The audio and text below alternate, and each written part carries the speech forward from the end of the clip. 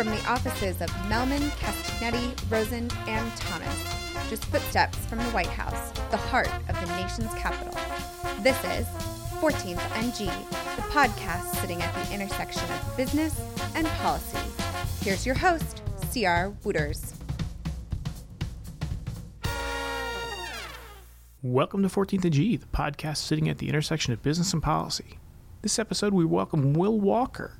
Will's the president and CEO of W.T. Walker Group. He's also currently the chair of the Forging Industry Association.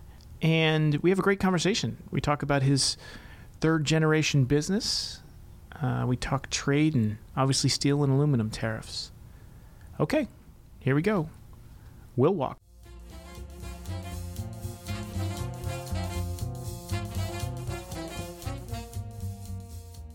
Will Walker, thanks for coming into 14th and G.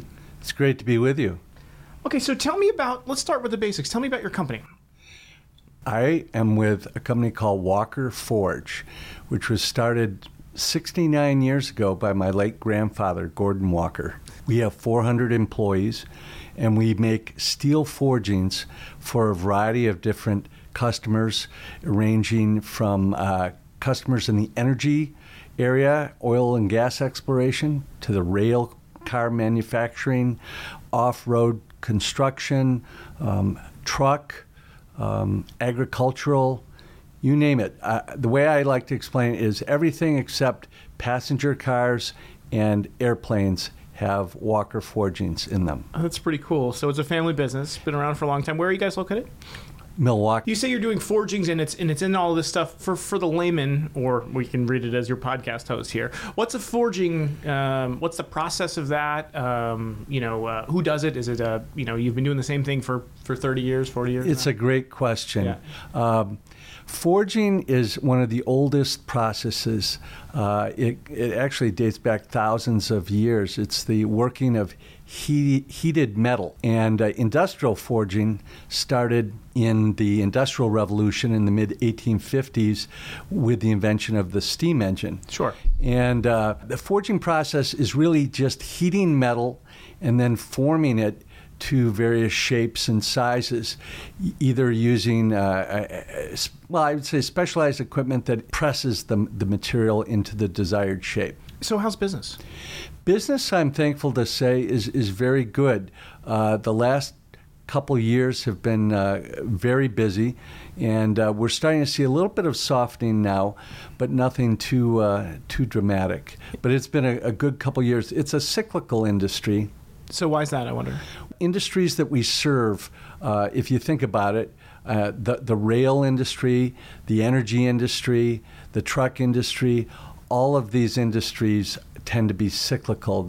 So the forging industry, at least my area of the forging industry, follows that. Now, one thing I should point out is we are a steel forger, and there are many kinds of materials that are forged. There's aluminum, and a lot of aluminum forgings go into aerospace applications. Because it's lighter, I assume, exactly, right? Yep. Exactly, and many other materials as well. But I would say that steel and aluminum are probably, my guess is, that the two most common materials that are forged. And one more question on the business, then we'll move to why you're here in town. So did you see the downturn in 2007 and the rest of the economy did? And is that why does your business pop back up? Because people say, hey, you know what, we're good with what we need. 2007, 2008, they're like, we're not going to fix new stuff. We're not going to buy new stuff. And we're going to go out and get our guys to forge it in 2010, 2011, 2012 when things start to move around. Is that reasonable or no? Good question. The 2007, 2008 downturn was a tough time for everybody, whether you were in finance or manufacturing. In our end of manufacturing, we bounced back very quickly because if you recall, the energy area was still very, very strong. Sure. Back in 2000, 2008. And so, yes, we rebounded very well from that. And then probably the most recent difficult time frame was in the 2015, 2016 time frame when energy went from, I think oil prices went from $100 down to $27. And what a lot of people don't realize is how many spillover effects and how interrelated energy is to other parts of our economy. I'll give you some examples. When oil prices were very high, the rail industry was going great guns because you needed tanker cars to move oil. Yeah. And then because the tanker cars were so filled up, you couldn't always ship your product by rail, and then you needed to ship it by tractor trailers over the road. So you had both those industries, rail and truck, booming at that time. And then when energy slowed down with the decrease in oil prices, that negatively affected truck demand and also rail as well. Interesting. Okay, so you're in D.C. wearing your hat from the Forging Industry Association. Will you just tell me who's FIA and what are you up to in town? The Forging Industry Association is the trade association that represents forging companies, appropriately enough. We've been creatively named Forging Industry, and I am serving a 1-year term as the chairman of the Forging Industry Association. Interestingly, I have to make a little plug here. My late grandfather, Gordon Walker, was the chair of the FIA in 1958. And my father, Willard Walker, became the chair of the FIA in 1978.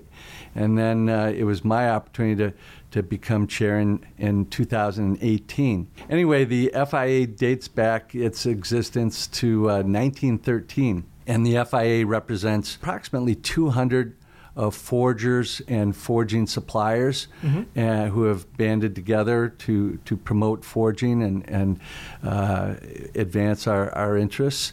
And so I'm in town each year. We come to Washington to meet with our legislators and talk about things that are important to us as manufacturers and as forgers. And so that's why I'm here today. So let's tick through some of the bigger issues, right? So these tariffs, steel and aluminum tariffs, you mentioned steel and aluminum earlier. That's got to be really affecting your business, or certainly affecting how you plan your business. It has had a significant impact. It's put us in, I will say, a fairly challenging position. Roughly a year or so ago, year and a half ago, the 232 tariffs went into effect, and those affect both steel and aluminum. Basically, what it does is it keeps U.S. importers being able to bring in steel from overseas duty-free. They're subject to tariffs. We buy over 100 million pounds a year of steel, and so when these tariffs went into effect, it basically meant that our suppliers, all of whom are domestic, we don't buy foreign steel. Okay. But our steel suppliers, because they were now, shall we say, protected from foreign competition, they, as you might expect, chose to raise their prices. Sure. They raised their prices in 2018 and also in 2019. And so the difficulty that puts us under is we wind up having to pay more for our feedstock, more for our raw material. And then the 232 tariffs, at least with respect to steel, they do not extend further downstream to include steel products like forgings, which of course means then that if you're a steel forging company in China or a steel forging company in Korea, you have all of a sudden become much more competitive vis-a-vis an American producer, because the American producer is paying higher prices for steel and the foreign producer is not, and they can ship their products, their forgings, into the United States without being subject to the 232 tariffs. So you asked a short question, but yes, it's really, it's made life a little bit more challenging. And really where we are is we would never second guess the administration about national security. If the administration believes that 232 tariffs should be levied on foreign steel and aluminum, then fine. But what we would encourage is for that same 232 protection to be extended down to downstream to companies like ours who buy steel, and we need the same kind of consideration that the steel companies do. And the reason why we need it is because we also are very, very important to national security. Our military wouldn't function without forgings. So we have a lot of content in everything from tanks to naval vessels, you name it, and that's just the military side of the equation. The forgings go into critical infrastructure I'm sure too. Roads, bridges, all that kind of stuff, right? Exactly. You can't build roads and bridges and other important systems, infrastructure, without forgings. We're essential to national security, both with respect to the military, but also with respect to critical infrastructure. So we feel like, hey, if it's important to protect the steel industry and give them some help regarding foreign competition, then please look at downstream products as well. Yeah, it's interesting. Somebody who produces the actual steel, and then all you guys are doing, I don't mean to minimize this, but you're just taking that steel and bending it into a different position, and you're in a different business place than those guys are. Absolutely. Yes, that's a good way of putting it. Yeah. So we've mentioned tariffs. What about trade? The president's talked about this new USMCA. I assume you guys are moving stuff around between Canada and Mexico all the time, and I assume kind of having a USMCA is better than, or having a trade agreement between the three countries is better than not having one. You're right. I mean, we support, and there's a lot of support in the business community for the USMCA. So we support the USMCA. We encourage the administration to work toward a new steel trade relationship with Canada and Mexico that better accounts for our economic interdependence and strategic priorities. Now, the USMCA has got a lot of content that deals with automotives. There are a lot of automotive provisions, but there are many other sectors, whether it be rail or what have you, that are actually finding themselves incented to go down to Mexico and assemble forgings and other things in Mexico and ship them on into the United States. And you know, the administration has put into effect these 301 curbs, and the forging industry actually has been benefited somewhat, not a lot, by that. I think the third list levied 10% tariffs, which are fairly moderate, fairly mild, on Chinese forgings. The thing is, probably only a third of the forgings that come into the United States are from China. Most of them come from elsewhere. So that while that is helpful, it's not a game changer. And so we talk about the interrelationship. We have friends and forgers. Some of our trade association members are located in Mexico and in Canada. Sure. And so while we wish them a good business, we also don't want to see either country become a staging ground for product that comes in overseas that's dumped or illegally subsidized.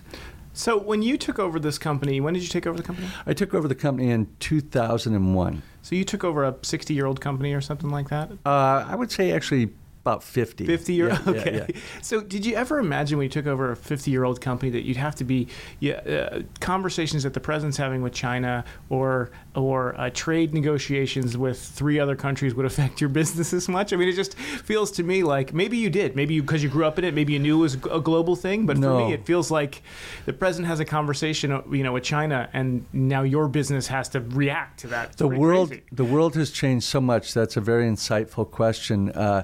The world has gotten so much smaller with global communications and the internet and instantaneous information flow.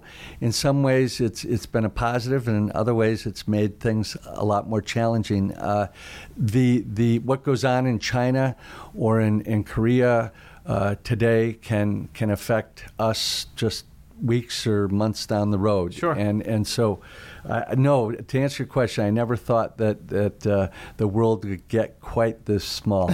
But it sure makes it interesting, though. So, I'm fascinated with your company and with the industry in general. You guys have basically been doing a very similar product for 60 years now, right? You've Yes. been doing, there's been modifications, but mostly what you're doing is similar to what you were doing before. I wonder what you think about the company or the industry as you represent the industry here going forward. What's it look like 20 years from now? Great question. I would say that I expect a continuation of what we've seen over the last 30 years. And what have we seen over the last 30 years? We've seen more productivity enhancing technologies be applied so that we, like most manufacturers, can put out more output with the same number or fewer Sure. employees. And you've seen that all across manufacturing. If you think about it, there's a bit of a misconception that manufacturing in this country is going away. It's really not. You've got right now more output in the U.S., more manufactured output than you ever have. And what's different, though, is we don't require as many people to create that output. And in the same way, you've seen reduced labor inputs in the agricultural industry. You also see that now, and it's been true over the last 30 years. And I expect that to continue. Manufacturing and forging in particular have become very high tech. We use robotics. We use sensors. We use ERP systems. We use What's an ERP system? Enterprise resource planning systems. Okay.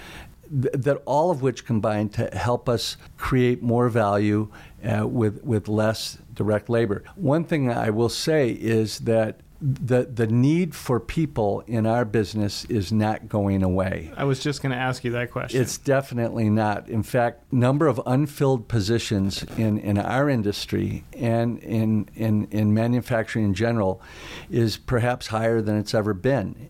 We need good people. We need skilled people. And really a big issue, it's probably the number one issue that forgers face. It's the people issue. And I think it's driven by demographics. The baby boomers they've been working a long time and they're retiring in droves. And so they need running for president, depending on... Or running for president, exactly. They need to have successors put in place. But then the other thing, too, that I think has changed over time is this thought process, this mindset that everybody has to go to college. Yeah, I wanted to ask you about that, actually. So there's a lot of talk in town about apprenticeships and what... Is that a place you feel like there could be a real fruitful relationship, be it with community colleges or wherever else you potentially work? Because my guess is you need forgers, but you also need, as this gets more automated, you need, and I'm suggesting this, so I don't know, you need forgers, but you also need somebody to run the machinery that is now getting more automated. You are spot on. That's absolutely right. Historically, there was that old adage that if you didn't study hard, you're going to wind up working. You wouldn't have any choice but to wind up working in a factory. And maybe that was the thought process in 1960 or 1970. But the world has changed quite a bit. In manufacturing today and in the forging industry, there are outstanding jobs that offer high pay and great benefits, and many of them are hard to fill. And they're hard to fill because of the thought process, the mindset that I just spoke about. Sure. Everybody thinks that they need to go to college, or maybe not everybody, but too many people. And there are downsides to that. You incur quite a bit of student debt. I mean, I think student loans are now well over $1 trillion. And I've seen the data, and basically there are many people that put themselves through school with loans 30, 35, 40 years old, and they're not even close to paying those debts off. And it impacts their ability to buy a home or to take out credit. Manufacturing offers an alternative path, but we need to do a better job of preparing our students for careers in manufacturing. And what does that mean? I think Germany actually has something to teach us in this regard. In Germany, they're well known for their model of apprenticeship. Yeah, absolutely. And basically at age 14 or 15 in Germany, students are evaluated and given the opportunity to choose between pursuing a university path versus a technical path. Yep. And here in the United States, we haven't really approached it that way. It's starting, the conversation is starting. I think more and more people are beginning to realize, and policymakers are beginning to understand that there are really good opportunities, and not everybody has to go the traditional 4-year university route.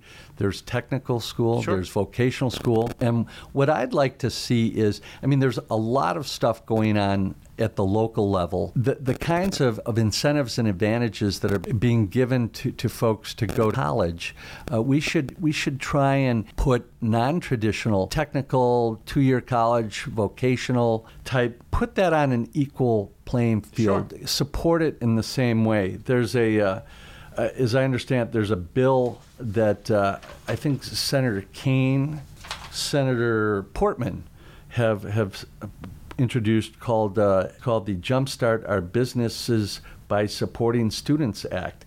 And that acronym is JOBS Act. Very, very A very Washington Yes. situation there, yes. And this bipartisan bill would expand the eligibility of Pell Grants to include students enrolled in short-term skills and job training programs that lead to industry-based credentials. So that's a perfect example of something that the federal government could do to support and encourage Yep. the type of people who want to pursue a career in manufacturing and who realize that there is another path beyond the 4-year degree. So you're talking through your workforce and you're talking through folks who are coming into the workforce. Do you also think, I think I know the answer to this, but I'll lead you with the question anyway. Do you also think that a mid-career retraining needs to happen too? Because it feels to me like as automation happens, there's going to be some chunk of the world that are caught in between, and I think we're all going to have to become lifelong learners and just continue to learn as we go. But do your folks, have you started to see where, hey, there's a stopping point here? I really wish, folks, we could send people away for, let's say, 6 weeks to learn whatever the next step is. Education for us is constant. Yep. We invest a lot of money in training our employees, and it's not a static kind of thing, as you point out. Technology is constantly changing. Unless you have an educated workforce that is up on the latest technology, then you're going to be years behind your Sure. competition. So yes, whether it's seminars or actual certifications Yep. that people need to get, that is the only way that you can remain competitive. And to the extent that state, local, and federal government leaders can support that would be important as well. A lot of what's happening now, I think, is driven by employers, and of course that's the way it should be. I mean, who has more interest in their workforce than the employers? Sure. Nobody. The employer has to be the catalyst and has to be at the center of this conversation. Businesses and trade associations should have a seat on workforce investment boards, and they should be involved and take a formal role in developing education curricula and training policy. It makes sense. I mean, if you're running a technical college, you're running a community college in the neighborhood where you guys are, for example, it'd be great for them to bring you and elected leaders and whoever else together and say, what do you guys need and how do we have to train them? Exactly. That's where it has to start. Yeah. It has to start with what do the employers need? Let them drive the demand. Let them drive the curricula. So last question here. Do you have kids, Will? I have 3 boys. Okay, so do you think one of them will run this business? I certainly hope so. You certainly can't. I mean, you're the 3rd generation now, right? Well, that's what I keep telling them. So are they in the business? Actually, my oldest child, none of my children are in the business. They've each spent time in the business. Yep.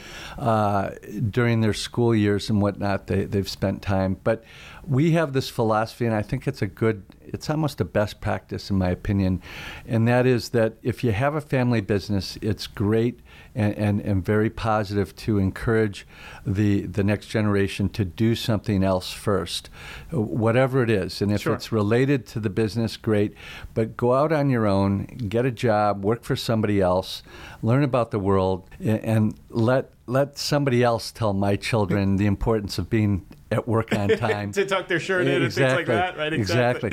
But my hope is that at some point one of my children will enter the business. There's a good probability that one of them will in fact do that. Oh, that's great. Well, Will Walker, President CEO of WT Walker Group and the chair of the Forging Industry Association. Thanks a lot for coming in, man. Thank you.